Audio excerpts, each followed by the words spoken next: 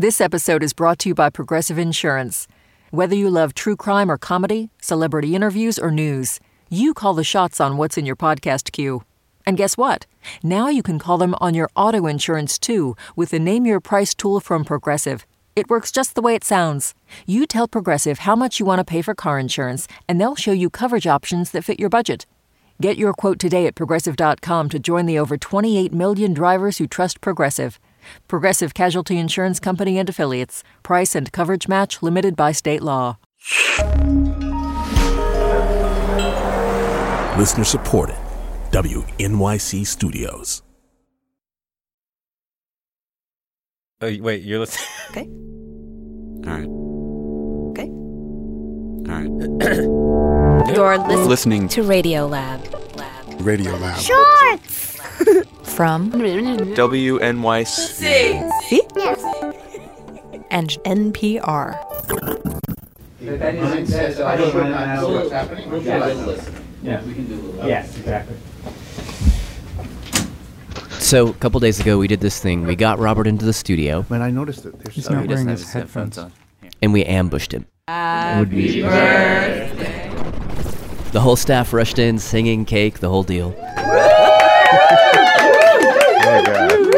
Now, Robert famously hates his birthday. I have spent such a long time trying to hide my birthdays from everybody. But you can't really hide your birthday these days. And I have had the extremely good fortune to work with this man for over 10 years. So if you'll excuse us just this once, we want to take this podcast to celebrate Mr. Robert Krulwich. So Robert, we didn't just bring you in here for cake and to listen to things to walk down memory lane. We were sort of thinking that we would love to share some of your earlier work as the next podcast.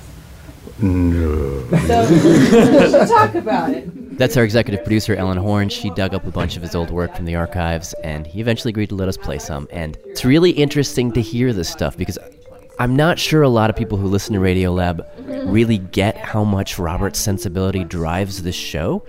Like his combination of theater and play and his desire to sound different than other stuff on the radio and to ignore the rules, but always in service of a genuine attempt to understand or explain something. And also, it's just amazing how many creative lives he lived before he came to Radiolab.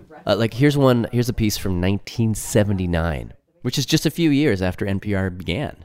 Banks these days, you've noticed, they're trying out new systems. More and more, we're being asked to deal with machines instead of tellers, and that's the way the banks want it, according to our business correspondent, Robert Krulwich. Right here in Washington, a few doors away from National Public Radio, there's a bank that offers you a chance at a colored television set, and they have a treasure chest with 10 Susan B. Anthony dollars inside, which could be yours if you are willing to stand through a 3-minute demonstration of their new automatic teller system. I don't know, that's just sort of a period I went through. Strongly nasal, because I thought nasal was sort of powerful. I think if you have a nose, you should use it. And the piece is actually about how banks are starting these crazy things called ATMs, and people are a little freaked out. I've had some interesting problems with these machines. They have eaten my card from time to time. You mean they mutilate it? No, they go...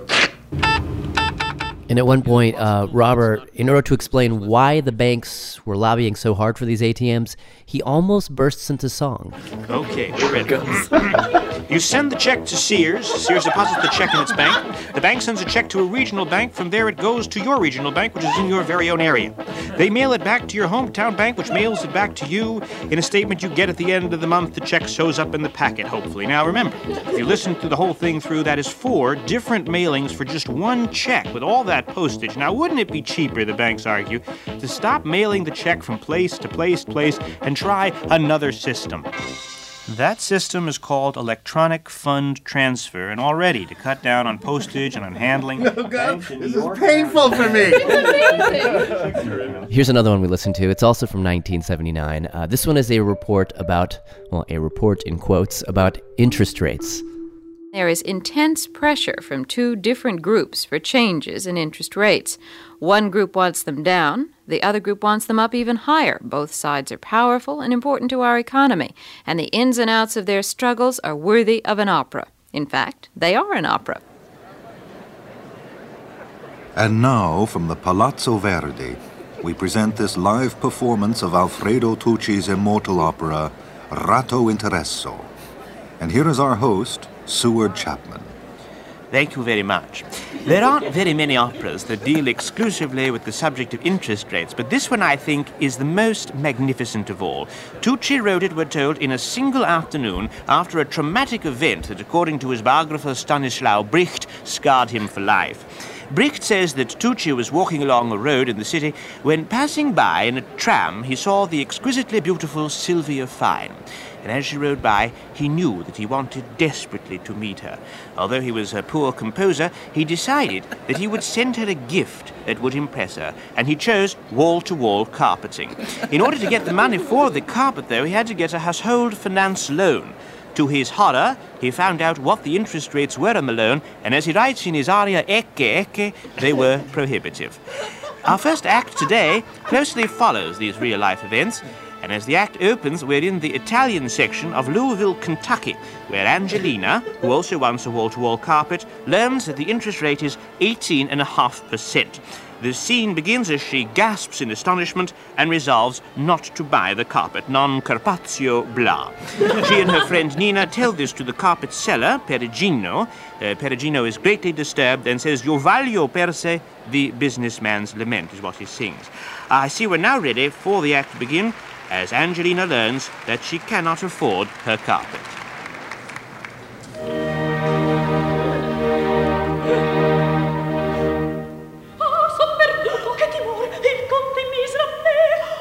Dritti non prendi, non ne vor, non ne intendo, armo d'amor con me. Now they go to Perugino. He is not happy. Io voglio in tal modo ponirti. A piacer mio la sentenza sarà. So here's the thing about this. Paul Volcker, at the time, was the chairman of the Federal Reserve Board. Mm-hmm. And what I do in Act 3 is I take Paul, and from a press conference that he was in, which I was at, and I cut him into the opera. Ladies and gentlemen, we're face to face with economic difficulties really unique in our experience. The question of whether we should be putting another screw to interest rates it's just one of those walking on a razor edge right now.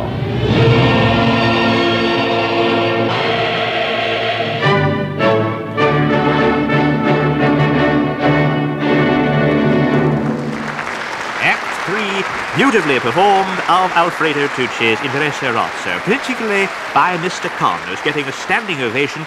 Mr. Kahn followed by Mr. Volcker. I can't believe that was on National Public Radio. That was the crazy days. We did things then. Like I interviewed an anchovy.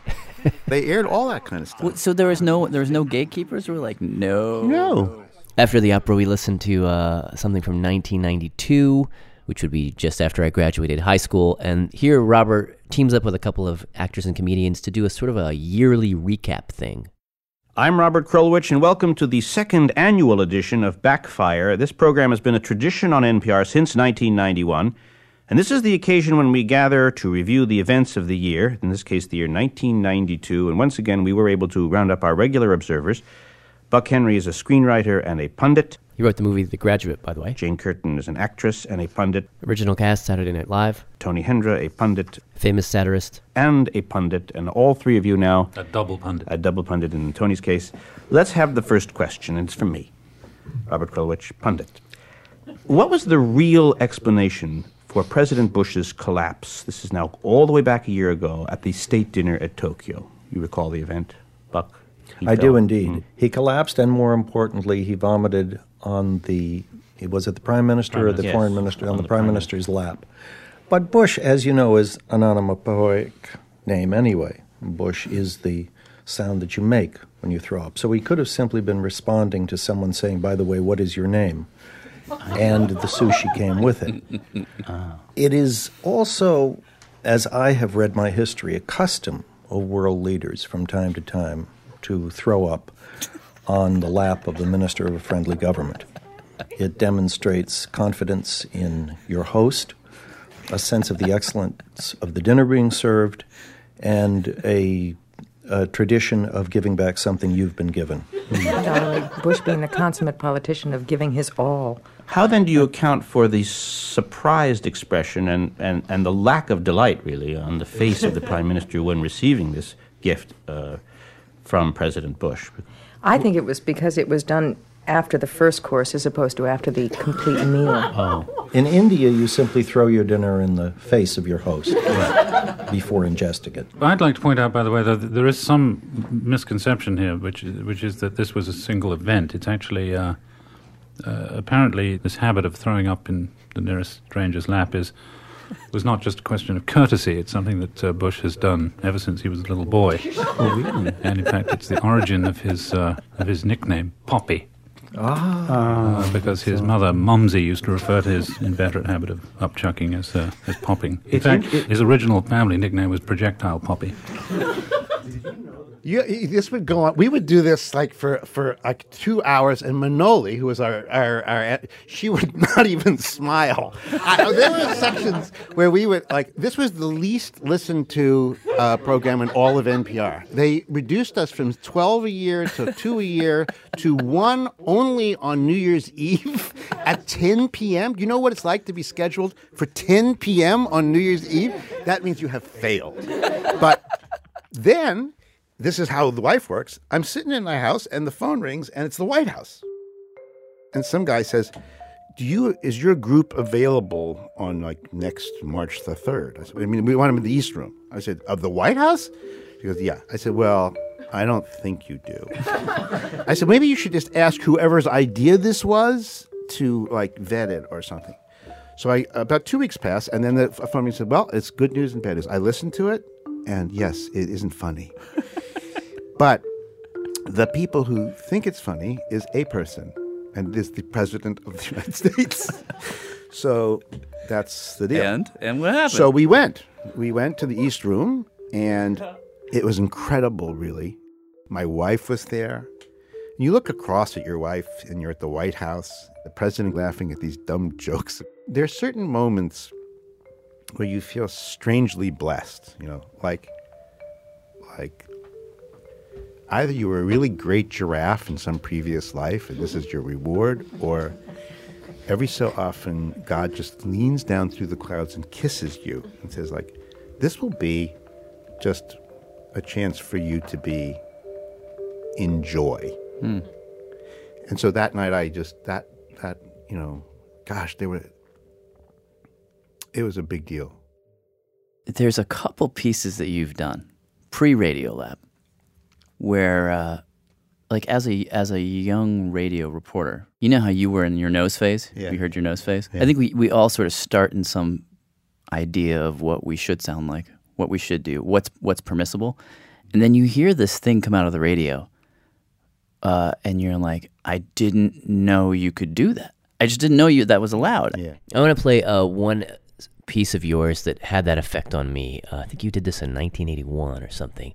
I heard it, years later when it was featured on this website. But and this is pre-Radiolab, so I heard this. We hadn't met yet.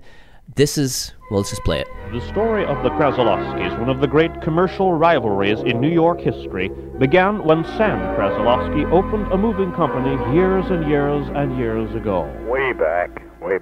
I can understand even before my time, and I've been with the firm 22 years. Peter Percosio runs the office at the Krasilovsky Trucking Company in Brooklyn. I imagine there was a big family of brothers, uncles, cousins, and they were all very competitive, Competitive is putting it mildly. The firm started in 1904 when Sam Krasilovsky and his brother Dave Krasilovsky formed a hauling company called Sam Krasilovsky and Bro. The Bro is for brother. And they would move heavy things like church bells and statues. And to help them, they hired their nephew, Mike Krasilovsky.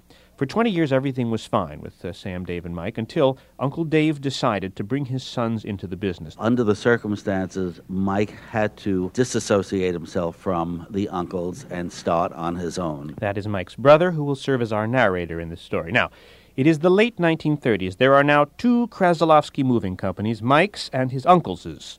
To remind customers that he was now in business for himself, Mike took out a series of display ads in the New York telephone book on the very page where the Krasilovskis are listed. And the ad said, "Remember Mike, there is only one Krasilovsky. In addition, his brother says, he put Remember Mike on all the trucks. But it didn't work. Too many customers could not remember which Krasilovsky was which. They just opened the phone book and call any Krasilovsky. And that is when Mike got this incredible idea. He figured that if he could move ahead of his uncles in the telephone book, people would see his name first and then they'd call him first instead of the other Krasilovsky. So he decided to add a new listing in the telephone book. He took out the V in Krasilovsky and put in a U. That made it Krasilowski. Krasilu. Now that moved him one entry ahead of his uncle, since by the alphabet, U's always precede V's. But Mike Krasilowski, as he was now called, was not prepared for the perfidy of his cousin, Milton Krasilovsky. Milton Krasilovsky was another young son of David Krasilovsky. In the early 1940s, Milton started a new trucking company called Krasilowski with a U, as was the case with Mike. But to move ahead of Mike, he changed his first name from Milton to Mick, M-I-C-K Krasilovsky, with a U, hoping that he would be ahead of Mike in the listings. Which, of course, he was. The uncles, meanwhile, anxious to catch up, joined forces with Milton or Mick and created the Krasilovsky Safe Company. They dropped the V in Krasilovsky, put in an O, so the uncle's Krasilovsky moved ahead of Mike's Krasilowski. Mike was quite upset. As well he might have been.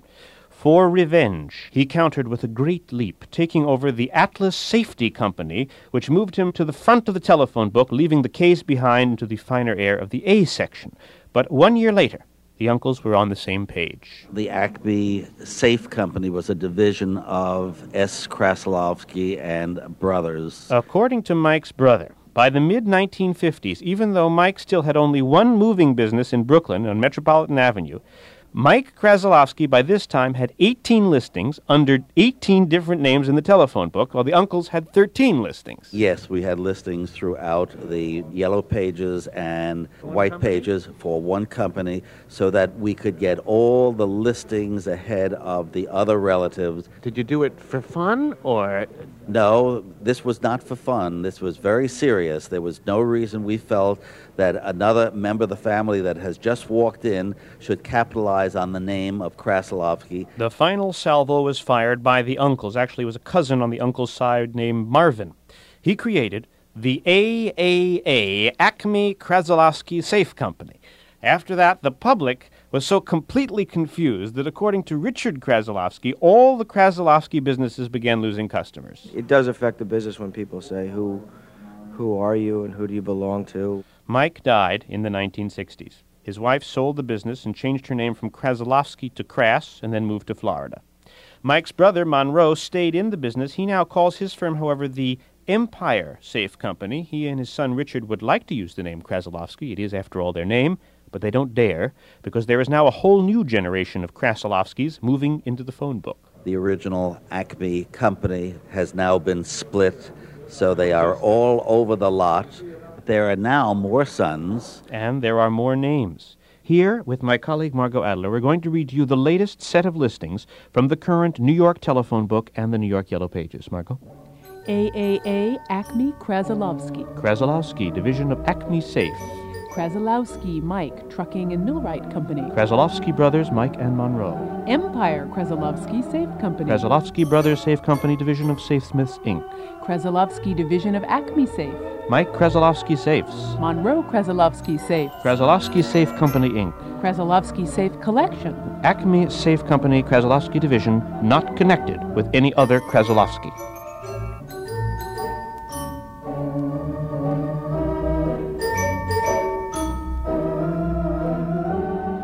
We'll be back in a moment. Hi, this is Shawin Alaria, and I'm calling from Piscataway, New Jersey. Radiolab is supported in part by the National Science Foundation and by the Alfred P. Sloan Foundation, enhancing public understanding of science and technology in the modern world. More information about Sloan at www.sloan.org. Thanks. Radiolab is supported by Betterment. Let's talk about you and your money. You like your free time, you like to relax every now and then, you like to feel totally chill, but your money likes to work. And Betterment is the automated investing and savings app that makes your money hustle. While you're catching up on sleep, your money is up early, earning 11 times the national average in a high-yield cash account. Your money is a multitasker, diversified in expert-built portfolios of low-cost ETFs. And your money is optimized with automated tax-efficient strategies, just like the pros use. Your money is a total workhorse, so you don't have to be, because you've got Betterment, the automated investing and savings app that makes your money hustle. Visit Betterment.com to get started. Learn more about high-yield cash accounts at Betterment.com. Investing involves risk, performance not guaranteed. Cash reserve offered through Betterment LLC and Betterment Securities. Betterment is not a bank. Radiolab is supported by TurboTax. TurboTax experts make all your moves count, filing with 100% accuracy and getting your max refund guaranteed. So whether you started a podcast, side hustled your way to concert tickets, or sold Hollywood memorabilia, switch to TurboTax and make your moves count. See guarantee details at turbotax.com/guarantees. Experts only available with TurboTax Live. Hi, I'm Adam Grant, host of the podcast Rethinking, a show where I talk to some of today's greatest thinkers about the unconventional ways they see the world. On Rethinking, you'll get surprising insights from scientists, leaders, artists, and more. People like Reese Witherspoon, Malcolm Gladwell, and Yo-Yo Ma. Hear lessons to help you find success at work, build better relationships, and more. Find Rethinking wherever you get your podcasts. Jad here. So after Ellen Horn and I and the whole staff ambushed Robert in the studio and played him stories, towards the end of the whole thing, Robert went off on this insane digression. And this happens all the time in the studio. Like, he'll go off on something and we'll unfortunately cut it out because it's not part of the story we're telling. But in this case, we're going to put it in honor of his birthday, and also because it just illustrates what an insanely curious dude he is. Like, he has this incredible curiosity that makes him like a heat-seeking missile for weirdo adventures. And that is what has attracted me to him and the entire staff to him and probably a lot of the people who listen to him. So here's just a random digression of his. It's him telling the story of his first television piece for ABC News. This is one of the great things. I'm sitting on an airplane, and the man next to me, he just asked, like, what do you do? He says, I'm in golf ball retrieval. I said, what? He said, I'm in golf ball retrieval. Like in golf courses? I said, yeah, we gather golf balls. That's a thing. People make lots of money doing that. I said, how much money do you make? He said, well, we make a dime for every ball that we recover, and then we pay that, and we can sell it in Japan for a quarter. I said, what's your problem? He said, well, the problem we have, really, the only really one is gators. I said, what do you mean gators? Well, they live in the water holes. And the kids who do this work are teenagers. I said, well, you mean you hire teenagers and then there's like wild animals that could eat them? I said, well, obviously we have to remove the gators. I was thinking, golf ball retrieval, what an interesting story. That'll be a great story. Then he's suddenly talking about gator removal. I said, gator removal, that'll be a great story. He said, well, we use a guy named Mr. Campbell. He's out in Florida. I said, there's a guy who specializes? Yeah, he works Florida, Texas, Southern California. I said, well, I got to go meet Mr. Campbell. So I call Mr. Campbell. The phone is answered by some person who's not Mr. Campbell. It's his very angry wife. He, at age 80, has skipped out with some floozy, and she is like pissed at him. So she says, well, if you're calling, he's not here. He's out with her. I said, I'm sorry, I didn't know, because I was thinking maybe he'd be the subject of an interview where I would talk about, alligator retrieval. I said, well, did he ever mention the Grosse Pointe Zoo? So being no fool, I said, occasionally. And it turned out that when they had lived in Grosse Pointe, Michigan, a very fancy suburb, they had created he had collected the largest collection of gators in North America in his basement in a series of tubs that he had built and irrigated. And every kid in the neighborhood whose parents were all at General Motors or something all knew about this secret thing. The police didn't, the adults didn't, but the kids did. And she said, in the course of this conversation, until the sewing incident. What? I said, what? Now, you can imagine the fever. I have gone from golf ball retrieval to alligator removal to now secret zoo in basement of fancy suburb, and suddenly there's now the sewing machine incident. It turns out there was a sewing circle at this house that Mrs. Campbell, the aggrieved Mrs. Campbell, ran. And in this sewing circle, they would bring Singer sewing machines. And one lady turned on her Singer sewing machine, and its vibration caused the alligator in the basement, all of the alligators in the basement, to go, "Arr!" It sounded like a jungle riot from the basement. Wait, you're saying they were upstairs sewing and below them these alligators were 50 alligators, half of them male, go, "Arr!" when this lady turns on her. Wow. So George Campbell figures out that it was a B flat. So it was his theory that it was a B flat that caused the bellowing. Was that like the sound they make when they mate or when they fight, or would we? Nobody knew, A, if it were true, and no one knew why it would be true if it were true. So I tell this poor girl, Barbara Fedida, from in ABC. She was your producer? Yes. She's like 23 or something. I said, you know what we're going to do? We're going to hire a marching band, a high school marching band, in full plumage, and we are going to go to Florida, to a place that is packed with alligators, a wildlife reserve. And I'm going to have these plumed high school people play B-flat, and there's going to be everywhere. So I get the high school band, they get on a bus, I get the ABC crew, and I get the very nervous Barbara Fedida, who doesn't know what I'm doing. And we all go out to the Audubon place. We arrive, and there's this mass of grass, and you could see alligators everywhere. The band gets up. This is from the TV piece. Phil Porter from the Cypress Lake High School Marching Band will now play a B-flat on the French horn.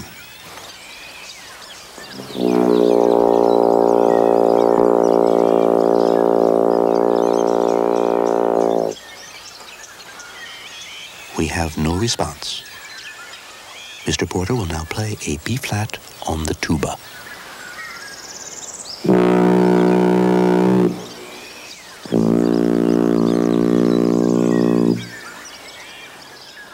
And there's not a sound, not a rustle, not interest. I'm looking at all these alligators.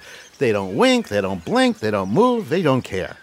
And Barbara Fedita's looking at me like, what am I going to do? At that moment, a bus pulls in filled with French tourists who get out to go look at alligators. They come down the thing, and they see all these gaily dressed Americans in olive green and large plumes coming out of their head, which is not apparently a French thing. This is already a Fellini film that you're describing. And so they say, what's wrong? And now at this point, I'm a little bit sad. And the sun at this point, it's about 3:30 going on 4 o'clock, and it's the winter time, so we only have till about 6 before they have sunshine. And I say to them, this is the situation. So this guy from France says, oh, you see, this is the problem. In Michigan, they had, there was in tubs, right? It was in tubs, in porcelain. So the sound came from the sewing machine down through into the porcelain. That's this smart. here is grass and water and mud is a different thing. You need to go to one of those parks up the road where they put all the alligators in concrete. So it's like the tubs. So I said, okay, that's the thing to do. So now the people from France, they get in their bus. The musicians, they get in the bus, their bus. George, his wife, their hangers-on, and the ABC crew, and Barbara Fedida gets in the bus. And we all drive to, it's in the piece. Lester Piper's Everglades Wonder Gardens on Old Route 41. Now we arrive, and there are 50 alligators in poured concrete sitting in islands. My camera crew is so certain that nothing is going to happen that they get into the pit, standing on these concrete islands, not inches from these alligators, and the sun is now kissing the tops of the trees. So Fedida says, Robert, we have one shot. I mean, do something. I can't go back to New York with nothing. I have nothing. And the French said, you just need to put it in the concrete, it will be fine. So you have all the French tourists? The French are there. Everybody's there. Everybody's there. Yeah, so then we're standing there, and one more time. First, the French horn.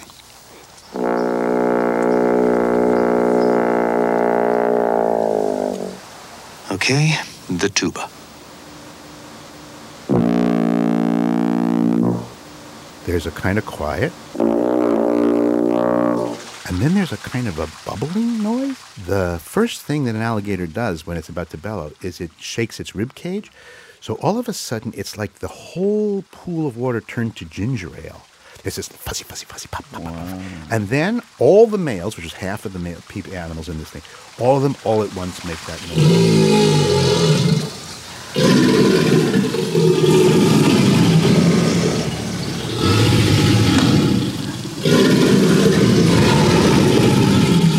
This is the sound that Mrs. Campbell's sewing circle heard coming up through the basement.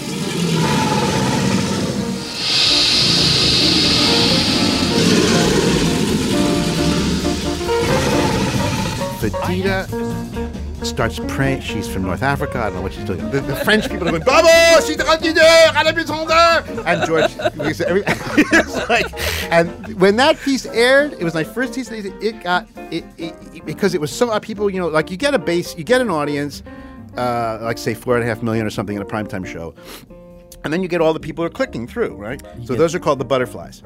So I was given, I still have the chart of what happened that night on television.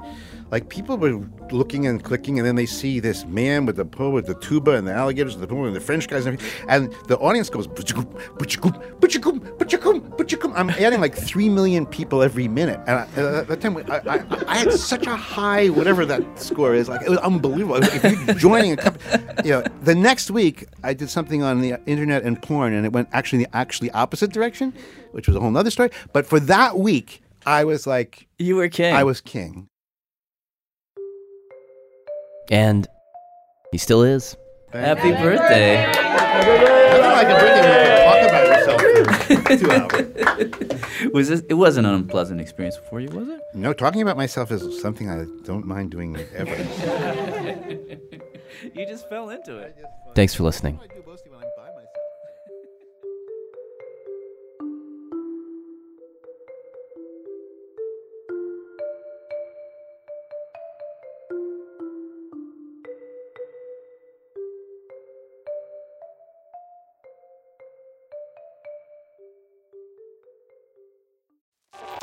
Radiolab is supported by the John Templeton Foundation, funding research and catalyzing conversations that inspire people with awe and wonder. Learn about the researchers making the latest discoveries in the science of well-being, complexity, forgiveness, and free will at templeton.org/podcast.